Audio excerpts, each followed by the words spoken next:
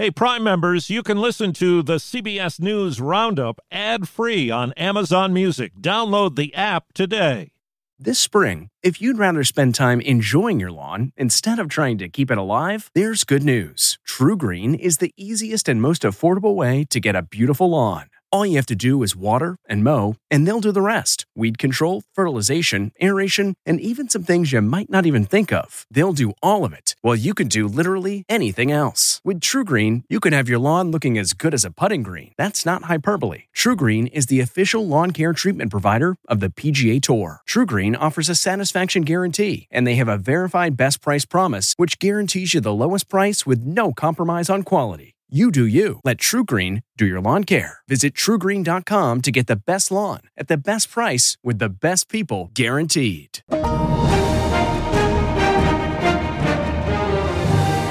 This is the CBS News Weekend Roundup. Coming up, protest in support of Palestinian civilians.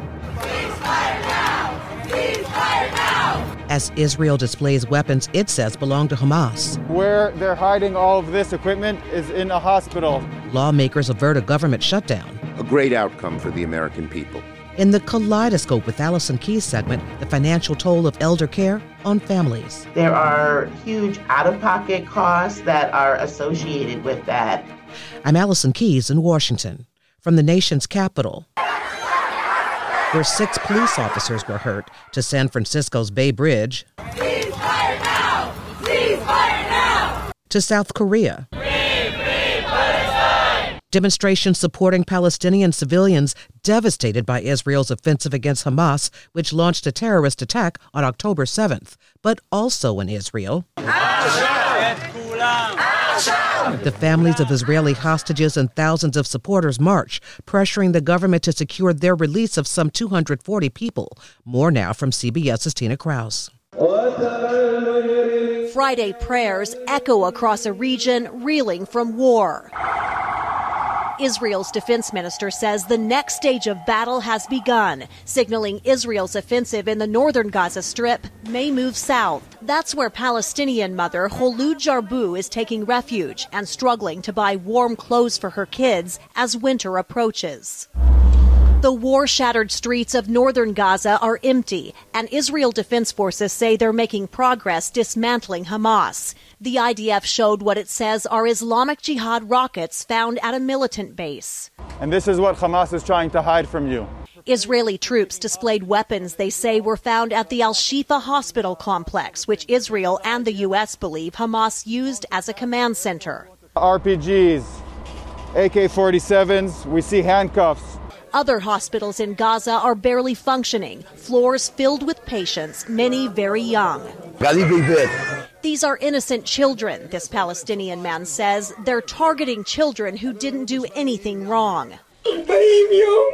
While in the Israeli city of Modi'in, a heartbroken mother buries her 19-year-old daughter, IDF soldier Noah Marciano, who was found dead in Gaza this week alongside another hostage.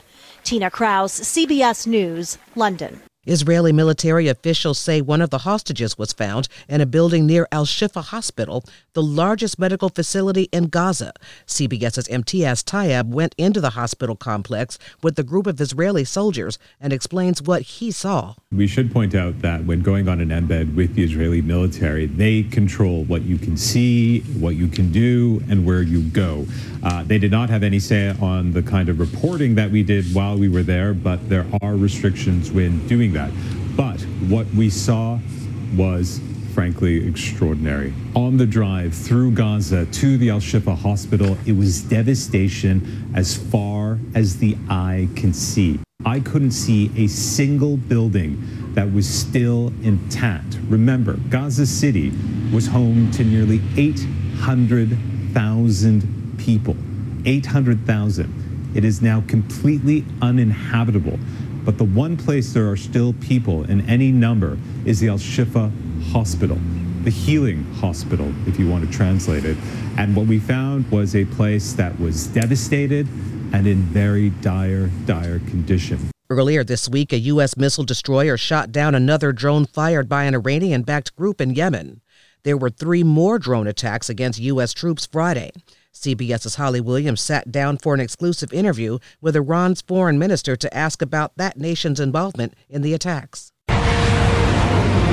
The U.S. says fighters backed by Iran have been attacking American forces in the Middle East with drones and rockets for weeks. Iran's foreign minister, Hossein Amir-Abdollahian, told us his country is not responsible and denied any involvement in today's drone attack in the Red Sea. We really didn't want this crisis to expand. But the U.S. has been intensifying the war in Gaza by throwing its support behind Israel. It sounds like you're saying that Iran backs these groups around the Middle East, including the Houthis, including fighters in Iraq and Syria, but you bear no responsibility for what they do. These groups in Iraq and Syria that are attacking U.S. interests have made their own decisions. Iran is also a backer of Hamas, and the US says that makes it complicit in the October 7th attacks on Israel. The minister told us the attacks were a response to 75 years of Israeli occupation. So are you saying that Hamas was justified in killing civilians, including children? As I said, we are opposed to killing women and children everywhere. It's a very simple question, Minister. Is it justified what Hamas did on October 7th? What Hamas did was based on its legitimate right to defend itself. The US and Iran both say they want to stop the Israel-Hamas war from spreading, but that's about all they agree on. Holly Williams, CBS News, Geneva, Switzerland. Back in the U.S., the holiday travel season is already starting and airports are warning people to get ready. Arrive early, especially if you are headed to the ticket counter, and get to your gate at least an hour before your departure time. WBZ-TV's Katrina Kincaid with more. Transportation officials gave an update on holiday travel for the Thanksgiving season and what people can expect when they go to see loved ones, especially what the best and worst times are to go. It is our goal and sincerest hope that we get everyone where they go as safely as humanly possible. Officials say the best time to leave before Thanksgiving are first thing in the morning or later at night after 6 p.m. They suggest leaving late Wednesday night or even first thing Thursday morning. They expect delays between 2 p.m. and 6 p.m. on Wednesday, but the transportation secretary says Tuesday will be the worst travel day before Thanksgiving. We wouldn't be surprised to see major congestion on I-93, I-95, and especially the Massachusetts Turnpike at any point during the day. When it comes to getting back home, they say expect delays Friday into late morning to early afternoon and middle of the day on Saturday, but Sunday is the worst. On Sunday, we expect there to be major delays, the majority of the day starting as early as 10 a.m. Massport officials expect over 1 million people to travel through Logan Airport. They're suggesting taking the T to get there, who's increasing service from the 18th through the 26th. We have added additional service to support increased ridership during those periods when we know that people are traveling. State police say that they will have additional patrols on the roadways during the holidays, including focusing on drivers who are texting, speeding, and aggressively driving. I'm Michelle Wright at Hartsfield-Jackson International Airport, where airport officials say among the busiest travel days. For this Thanksgiving holiday time period, we are anticipating to screen just under 1.1 million travelers. The TSA's Robert Spindon says over the 16-day travel period, this is one of the busiest that they have seen. Coming up, averting a government shutdown. For now, that's next on the CBS News Weekend Roundup. It's harder to focus than ever these days. Thankfully, C4 has reinvented the energy drink game with C4 Smart Energy, the only energy drink clinically proven to provide enhanced mental focus, containing 200 milligrams of natural caffeine, a blend of vitamins, and zero sugar. It was formulated to support your well-being and help you feel your best, all while enhancing mental focus. From your brain to your body, C4 Smart Energy does it all and tastes amazing. Look for Smart Energy in the beverage aisle at your local Kroger, Albertsons, and Safeway grocery stores. C4 Smart Energy. Stay focused. On the CBS News Weekend Roundup. I'm Allison Keyes. It was a contentious week on Capitol Hill, even though lawmakers passed bipartisan legislation to avoid a government shutdown. There was nearly a fistfight. We asked CBS's Nicole Killian to explain. Yeah, well, this is probably the best news to come out of Capitol Hill this week in the sense that there was a lot of angst and concern about the potential for a government shutdown, some uncertainty with a new speaker in the House, Mike Johnson, but they were able to clear this relatively quickly, even though he took a different approach, this two-step approach where government funding will be extended in two phases, once through January 19th and then again through February 2nd, with some agencies being funded only up through that January 19th deadline, others through February 2nd. And so that did pass overwhelmingly in the House with Democratic support. I would note it cleared pretty easily in the Senate as well. So everyone can have an enjoyable Christmas. And I've also got to ask you about the embattled George Santos, who got a pretty scathing report against him this week. Yeah, I mean, this is something that has been building up for some time. Obviously, with respect to Congressman George Santos, he was already facing a 23-count indictment, to which he has pleaded not guilty. But the House Ethics Committee had also been conducting a review and finally released a highly anticipated report this week that really found a lot of what they say was substantial evidence that the congressman may have violated the law, whether that was deceiving his donors, stealing blatantly from his campaign, giving his campaign fictitious loans. All of this, in addition to using some of that money for personal expenses, whether that was for luxury goods, whether that was for taking trips to Atlantic City or the Hamptons, getting Botox. So this report was quite scathing, so much so that many congressional members who did not vote to expel Congressman George Santos earlier this month now say that they will support a resolution to do so. That resolution just being filed Friday by the chair of the House Ethics Committee. And finally, we have to ask, people standing on Capitol Hill urging other people to get their butts up and fight. What is going on?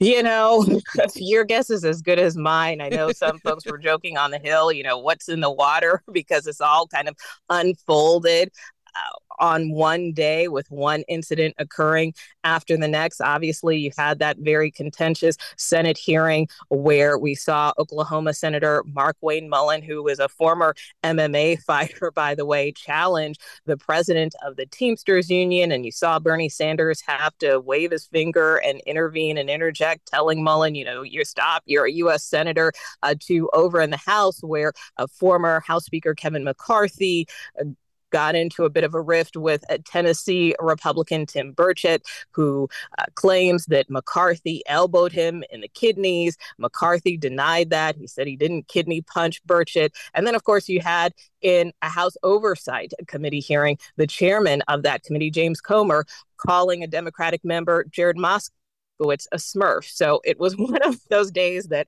I haven't seen on Capitol Hill, and one that I think many hope we don't see more of. CBS's Nicole Killian. Thousands of Starbucks workers walked out across the nation Thursday, holding a strike on Red Cap Day. WCBS TV's Dave Carlin with more. We are fighting for fair wages. Are we ready? Yeah! This is being called the Red Cup Rebellion.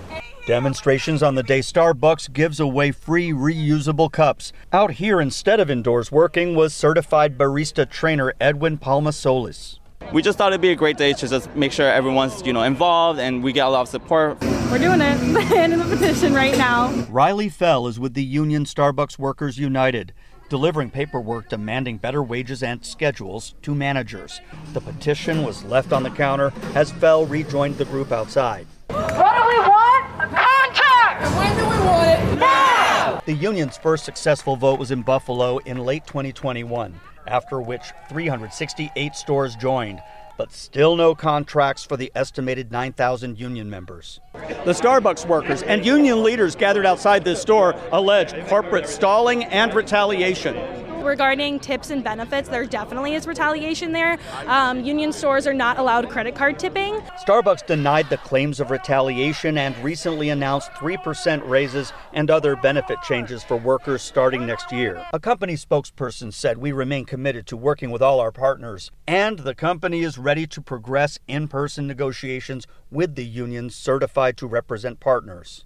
At the rally, New York City public advocate Jumani Williams. Not something that you want to break the company, but you want to share in the money and the gains that are happening. And New York State Senator Jessica Ramos. Workers have to organize. This was the second year in a row these scenes played out in front of Starbucks stores on Red Cup Giveaway Day. Good news for your pocket this Thanksgiving in some ways, but other staples are pretty pricey. CBS's Jolene Kent with details. It's down to the wire at Gunthorpe Farms in LaGrange, Indiana. They're packing up the turkeys they've raised and shipping them out for Thanksgiving. You're in high season right now. Right. Yep. It's like crunch time. Yeah, it's crunch time. Greg Gunthorpe says inflation just won't quit, hitting the farm's bottom line. Oh, inflation has drastically impacted, our cost of production. And shoppers continue to battle inflation too. While turkey prices sank 16% since last year, many other Thanksgiving staples are more expensive again this year. Canned cranberries will cost 60% more. Canned pumpkin prices have spiked 30%, and russet potatoes are up 14%. It's super expensive, and I'm sharing the cost with some of my siblings. Walmart is now promising to remove inflation by cutting prices on holiday favorites. Aldi slashed prices on more than 70 of the most popular Turkey Day items by up to 50%. Would you say this is the most aggressive you've cut prices for Thanksgiving ever? This, without a doubt. Now here's a thing you never thought you'd hear. CBS's Monica Ricks. It's still unclear if he got hacked, but Snoop Dogg says he's quitting smoke. Yeah, that's Snoop Dogg. The rapper made the announcement on social media this week without much context, but said after talking to his family, he decided to, quote, give up smoke.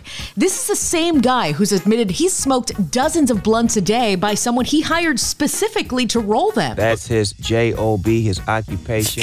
On his resume, it say, what do you do? I'm a blunt roller. I roll for Snoop. PBR, professional blunt roller. The same guy who has a pot product line, cooks weed-infused food with Martha Stewart, and even won a Cannabis Lifetime Achievement Award for his impact on the marijuana industry back in 2020.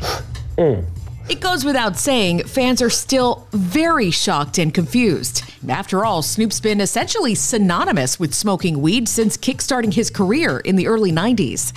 Monica Ricks, CBS News. Coming up, terrifying violence in Haiti. That's next on the CBS News Weekend Roundup. On the CBS News Weekend Roundup. I'm Allison Keyes. A brazen attack on a hospital in Haiti's capital highlights the increasing power of gangs there since the 2021 assassination of that nation's president. But it was also a victory for police who rescued dozens after the entire hospital had to be evacuated under gunfire. Violence has soared in Haiti this week as heavily armed gang members surrounded the Fontaine Hospital in the capital of Port-au-Prince, trapping patients, including 40 children and newborns, who police later rescued. But the relief felt when the UN authorized an international force to Haiti to help quell gang violence has evaporated since the 1,000-person force to be sent from Kenya is being blocked in their court. Haitian journalist and broadcaster Michelle Montas, who ran a popular Haitian radio program with her husband Jean-Dominique for 30 years until he was assassinated, says Haiti needs help. Heavily armed men from the G9 gang stormed the hospital. It is too early to know how many people have died in the latest confrontation between the police and gang members or between the two largest gang coalitions vying for the control of Cité Soleil. The fighting has intensified since one gang leader was killed on Monday. The hospital has been a lifeline for the slum where civilians are routinely killed, kidnapped, or raped. The security situation in Haiti has further deteriorated this week in the capital city, where 80% of the neighborhoods have been controlled by gangs for the last year. Haiti's foreign minister, Jean-Victor Genéu, speaking through a translator, welcomed the UN action last month to get a force to help the Haitian police. More than just a simple vote. This is, in fact, an expression of solidarity with a population in distress. But Amy Wilens, author of Haiti Since Duvalier and a professor at the University of California at Irvine, is more skeptical about what a force could do. Without a real sense of policing in Haiti by Haitian police, without an adequate justice system, it's very hard to make sure that people like the Kenyan police, who don't have that great a reputation in Kenya, will really be doing a good job in Haiti. Plus, it's only 1,000 people. I can't imagine what kind of arms they would have to be given in order for it to work, and I just think it could lead to further chaos. The arguments in the Kenyan parliament were very interesting about why this is not a great idea, and some called it a suicide mission. Haiti's gangs are getting more brazen, and there are few viable options. Pamela Falk, CBS News at the United Nations. Terror of a different sort in the Bahamas as passengers fled a sinking ferry. One U.S. tourist died. Our boat is sinking. A trip to paradise turned into a battle for survival. For more than 100 passengers aboard a double-decker ferry in the Bahamas. Most were able to swim to safety as nearby vessels moved in to rescue them. But Bahamian authorities later confirmed a woman in her 70s from Broomfield, Colorado, was pulled from the water unconscious and later pronounced dead. It's not immediately clear how she died. 2 others were taken to a medical facility. Bahamian police said the ferry was traveling from Paradise Island to Blue Lagoon Island, a tourist destination northeast of the capital, Nassau. The boat started taking on water when it encountered rough waves. It was absolute chaos. Emma Hess was on the boat with her husband and their 2 young children. She says she donned a life jacket and swam to safety with their 2-year-old wrapped around her neck. The waves were super choppy and splashing me in the face, and I'm not a strong swimmer at all, and I have asthma and weak lungs, so that's the moment that I was scared. An investigation is underway into what caused the disaster. Elaine Quijano, CBS News. November is Diabetes Awareness Month, and among the many challenges for those with that illness are vision problems. But awareness and new treatment methods are improving quality of life. CBS's Naomi Ruckham has one woman's story and her hope for the future. Donna Brathwaite was diagnosed with diabetes after pregnancy more than 2 decades ago. But it wasn't until 2020 that she noticed her vision starting to change. I started to see spots. My vision was cloudy and scary. She was quickly referred to Dr. Yasha Modi, Associate Professor of Ophthalmology at NYU Grossman School of Medicine. Her diagnosis, an advanced form of diabetic retinopathy, a condition that can lead to severe vision impairment and even blindness if left untreated. She had something called proliferative diabetic retinopathy, had bleeding in the eyes, and had diabetic macular edema. Diabetic retinopathy affects nearly 40% of patients with type 2 diabetes, and rates of follow-up are lower for racial minorities. When caught in time and with laser treatments and injections, patients like Donna can retain their eyesight. The crazy part about diabetic retinopathy is it's entirely preventable. And I tell all of my patients, if you just show up every single time that I'm asking you to show up, you will never go blind from diabetic retinopathy. Telemedicine is now an important tool in helping diabetics who face vision impairment. Remote imaging can help screen for signs, even when patients can't make it in to visit with their doctor. Donna makes her appointments her priority. The results have been phenomenal. She hopes other diabetics can see themselves in her story and share her outlook on life. Naomi Ruckham, CBS News. The boom in renewable energy has really hurt the coal industry. Half of its jobs have vanished in the last 10 years. But in our Eye on America series, CBS's Mark Strassman tells us about a training program that restores both labor and land. In West Virginia's haulers, deep in Appalachia, jobless coal miners now find a seam of hope. I wasn't 100% sure what I was going to do. A mine laid off James Dameron 2 years ago. I didn't know I didn't want to go back in the deep mines. Instead, Dameron found Coalfield Development and its incoming CEO, Jacob Israel Hanna. Hope is only as good as what it means to put food on the table.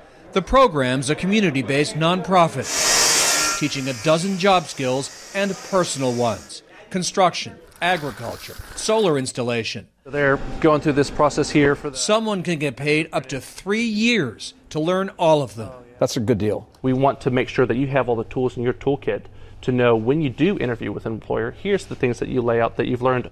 It's working, training more than 2,500 people, creating 800 new jobs and 72 new businesses. a program delivering with roughly $20 million in federal grants. Instead of waiting around for something to happen, we're trying to generate our own hope. This isn't pie in the sky. This is nitty-gritty. Meeting real needs where they're at. Stephen Spry is a grad. He's helping reclaim an abandoned strip mine, turning throwaway land into lush land. Now I've kind of got a career out of just, I can weld, I can farm, I can run excavators. You can always find a job doing something. Yeah, absolutely. With a program, James Dameron now works only above ground. That was a big part of my identity, was being a coal miner. And leaving that, I kind of had to find myself again, I guess. And now you have. I absolutely have. Appalachia is mining something new. Options. For Eye on America, Mark Strassman, Mingo County, West Virginia. Coming up in the Kaleidoscope with Allison Keyes segment, the staggering cost of elder care. That's next on the CBS News Weekend Roundup. This episode is brought in part to you by Audible, your go-to destination for thrilling audio entertainment. Whether you're looking for a hair-raising experience to enjoy while you're on the move or eager to dive into sinister and shocking tales, Audible has an exclusive collection of thrillers from best-selling authors that will keep you on the edge of your seat. Like James Patterson's first audio-only thriller, The Coldest Case. Experience stories like never before, where every chilling detail is brought to life by captivating sound design. Plus, as an Audible member, choose one title a month to make yours forever. And now, new members can try Audible free for 30 days. Just visit audible.com/WonderyPod or text WonderyPod to 500-500. That's audible.com/WonderyPod or text WonderyPod to 500-500. On the CBS News Weekend Roundup. Welcome to the Kaleidoscope with Allison Keyes segment, where every week we discuss issues including income inequality. Millions of families across the nation are facing horrific choices as they try to care for elderly family members, some of whom are dealing with health challenges ranging from strokes to dementia. A KFF health survey finds that most people 50 and older haven't saved any money for long-term care, which leaves those who need that care at risk of dying broke. We asked Rita Shula, Senior Director for Caregiving with AARP's Public Policy Institute, how bad things are out there. We really recognize how hard it is for family caregivers across the country who are really spending billions of dollars sending those that they're caring for into nursing homes, oftentimes because they don't have access to quality care in their own communities. And even if they are able to keep individuals at home in community, there are huge out-of-pocket costs that are associated with that. And so family caregivers are really struggling to figure out a way to make all of this work while trying to do the best to care for the individuals, whether they're parents, other relatives, or friends. I saw somewhere a stat that said something like 8 million people age 65 and over report that they have dementia or difficulty feeding and bathing themselves, and at least 3 million of them have no help. Is it that bad out there? Absolutely. We recognize, especially with individuals, and individuals are getting it at all ends. So we have high numbers of those with varying types of dementia that families are trying to care for, as well as with other conditions. And it's really, critical as we look at this. What does that care mean? Oftentimes, as family caregivers, we do it under obligation. We do it under choice. We do it because it's just something that we do, but we go into it not knowing exactly what that cost is going to look like for us. The cost of opportunity, the time cost, as well as the out-of-pocket financial costs. We know that family caregivers, on average, are spending almost $7,200 out of their pocket. And when we look at Black and Hispanic Latino family caregivers, those numbers only go up. If someone is caring for someone with dementia, that can boost that out-of-pocket cost to nearly $9,000. And when you think about it, these are really conservative estimates on those costs. I wonder, are you seeing or hearing of a difference between the situation for people in cities and the people in smaller towns or those in even more far-flung areas? That's a really good question. We hear that a lot. I think that the challenges can differ depending on where you live. Clearly, when you're in an urban area, oftentimes, not always, but oftentimes, you have access to better healthcare. You have more resources that are available right within your community. But however, when you look in rural communities, there isn't always that access. And so you have family caregivers that are really desperate for supports to really be able to care for individuals, oftentimes just to get to a medical center to receive proper health care. You're talking about somebody having to drive an hour or more. And then when you're talking about community and resources that are available in community, there tends to be a dearth of those resources available in rural communities.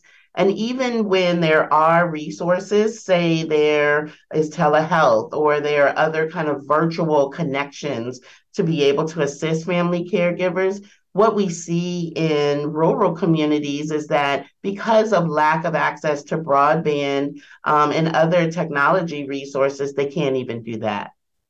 I wonder if you think this is a government problem, as in there's no long-term care system, right, in the U.S., or not a full one. It seems like everything is a bit patchwork. It's very patchwork. I appreciate that comment. I think that clearly the long-term care system is in need of dire improvement.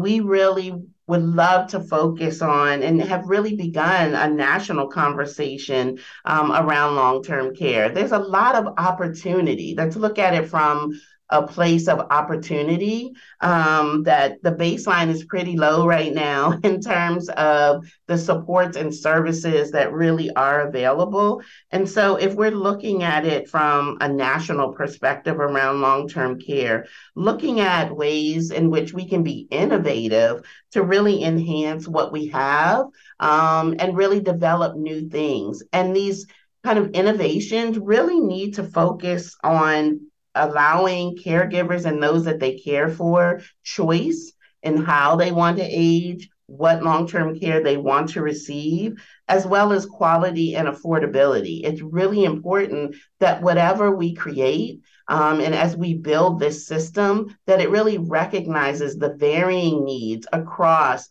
socioeconomic structure, across race, ethnicity, geography, that there are multiple populations that need to be served and that any solutions need to be built in to support all. I'm curious, what the labor shortage, right? I mean, my parents are elderly. My dad was just in the hospital, and what used to be one of the best hospitals in that particular city is now so short-staffed, it's terrifying. And I feel like assisted living facilities and nursing homes are in the same straits, right? Yes, we are clearly seeing, and I think this has been happening even prior to the pandemic, but the pandemic really showed a light on how the workforce is really suffering, the paid long-term care workforce in particular. And what happens with the shortage in the workforce and the paid workforce is then that care now shifts to family caregivers. And these are unpaid family caregivers. At ARP earlier this year, we released a figure that said that the economic value of unpaid caregiver work in 2021 was $600 billion. So think about all of the savings that the unpaid work these family caregivers are providing is saving the system, is saving the government. And so when we look at issues, as you just raised, around the paid long-term care workforce, it's really critical that that is one of the solutions that we really seek to build on in order to better support family caregivers and get older adults the support and care that they need and desire where they want it. Let me just ask you one more. Do you have any suggestions for caregivers that are just at the end of their rope? I mean, they're out of money. They are exhausted. They're spending 13-hour days running family members back and forth to medical appointments. Where do they turn for support? You know, there are a number of areas that family caregivers can really reach out to. I think the first thing is that family caregivers should understand it really is okay to ask for help. That can be one of the biggest impediments to receiving additional supports, is that so many times family caregivers in particular, really feel that by asking for help, it's an admission that they're failing, and that is not the case at all.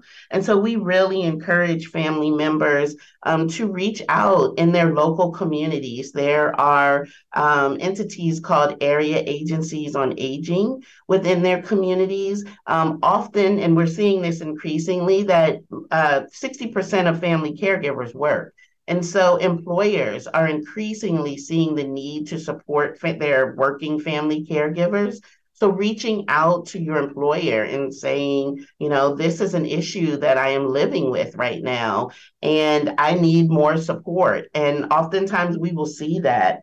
I think it's also important for family caregivers to really be better informed on what their care options are and potential payment sources that can really support them. We are seeing at the state level, and ARP advocates for this, state caregiver tax credits that really help offset some of these out-of-pocket costs.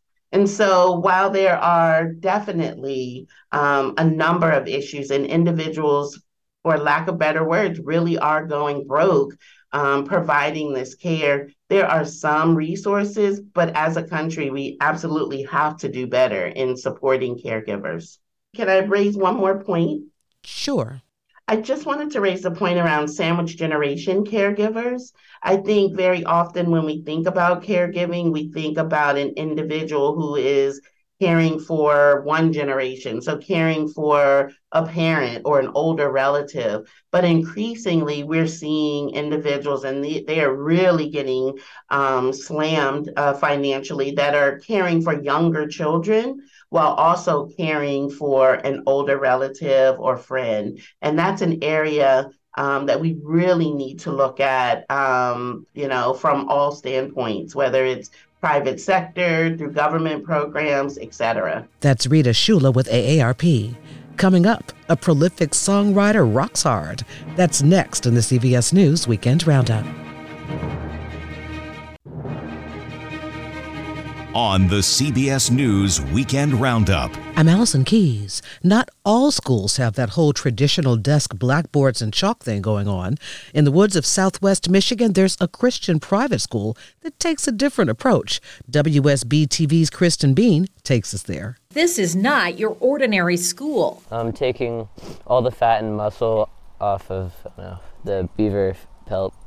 This is Cottage Forest School. You enjoy the gritty sound. They have academics in the morning, and then the afternoons are basically free. They build forts, they explore, they tan beaver hides. Like you see, they learn survival skills. Melissa Morgan founded Cottage Forest School, where the kids learn all the traditional academic subjects, but they do it mostly in the woods. Morgan modeled the school after the forest school movement in Europe. Research shows that children who learn outdoors actually do better academically than children who are in a traditional school. Since Morgan opened the school 7 years ago out of her rural Berrien Springs area home, enrollment has exploded. Every year we just had people approaching us, coming to us, calling us, just saying, can you take my child? We know about what you're doing. We love the idea, the concept, the philosophy. Now there are 50 children enrolled in kindergarten through 8th grade with a long waiting list of families.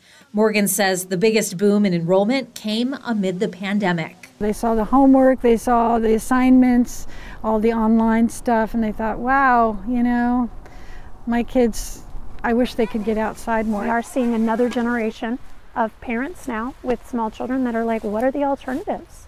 You know, I can't homeschool, or I don't want to homeschool, but I want that environment and I want that option. The National Center for Education Statistics shows nationally in the first year of the coronavirus pandemic, total public school enrollment dropped by 3%.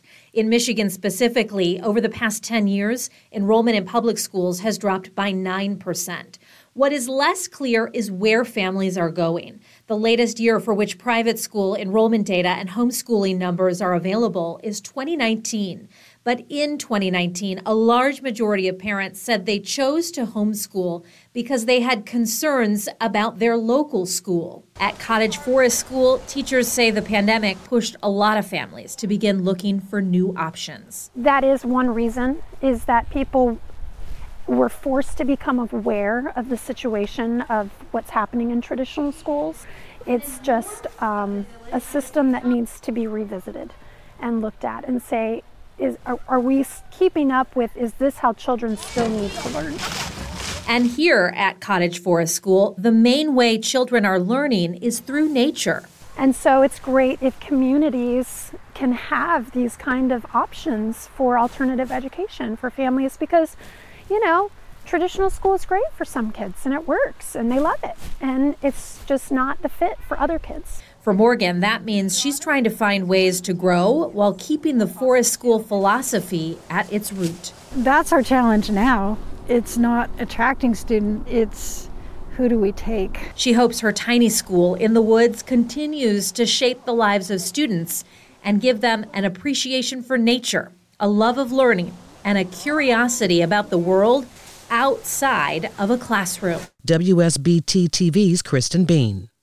It's that time of year where you need to be very skeptical about cons. CBS's Michael George reports Amazon is warning about 2 new scams targeting shoppers. Amazon handles millions of purchases during the holiday season, and con artists are trying to take advantage. The company says scammers pretending to be Amazon are sending out emails with an attachment warning your account will be suspended or put on hold in order to try to get your login credentials or payment information. And some Prime members are receiving fake texts, calls, and emails claiming there's a membership issue that requires payment or bank information. And so far this year, we've taken down over 45,000 websites, taken down over 15,000 phone numbers that bad actors had been using. These Amazon scams are just the latest tactics cybercriminals are using to target shoppers this time of year. The FBI says 12,000 Americans reported losing money during last year's holiday shopping season. Those scams include social media posts offering gift cards, online surveys designed to steal personal information, and fake messages advertising hard-to-find items. Finally, one person who truly deserves the term icon.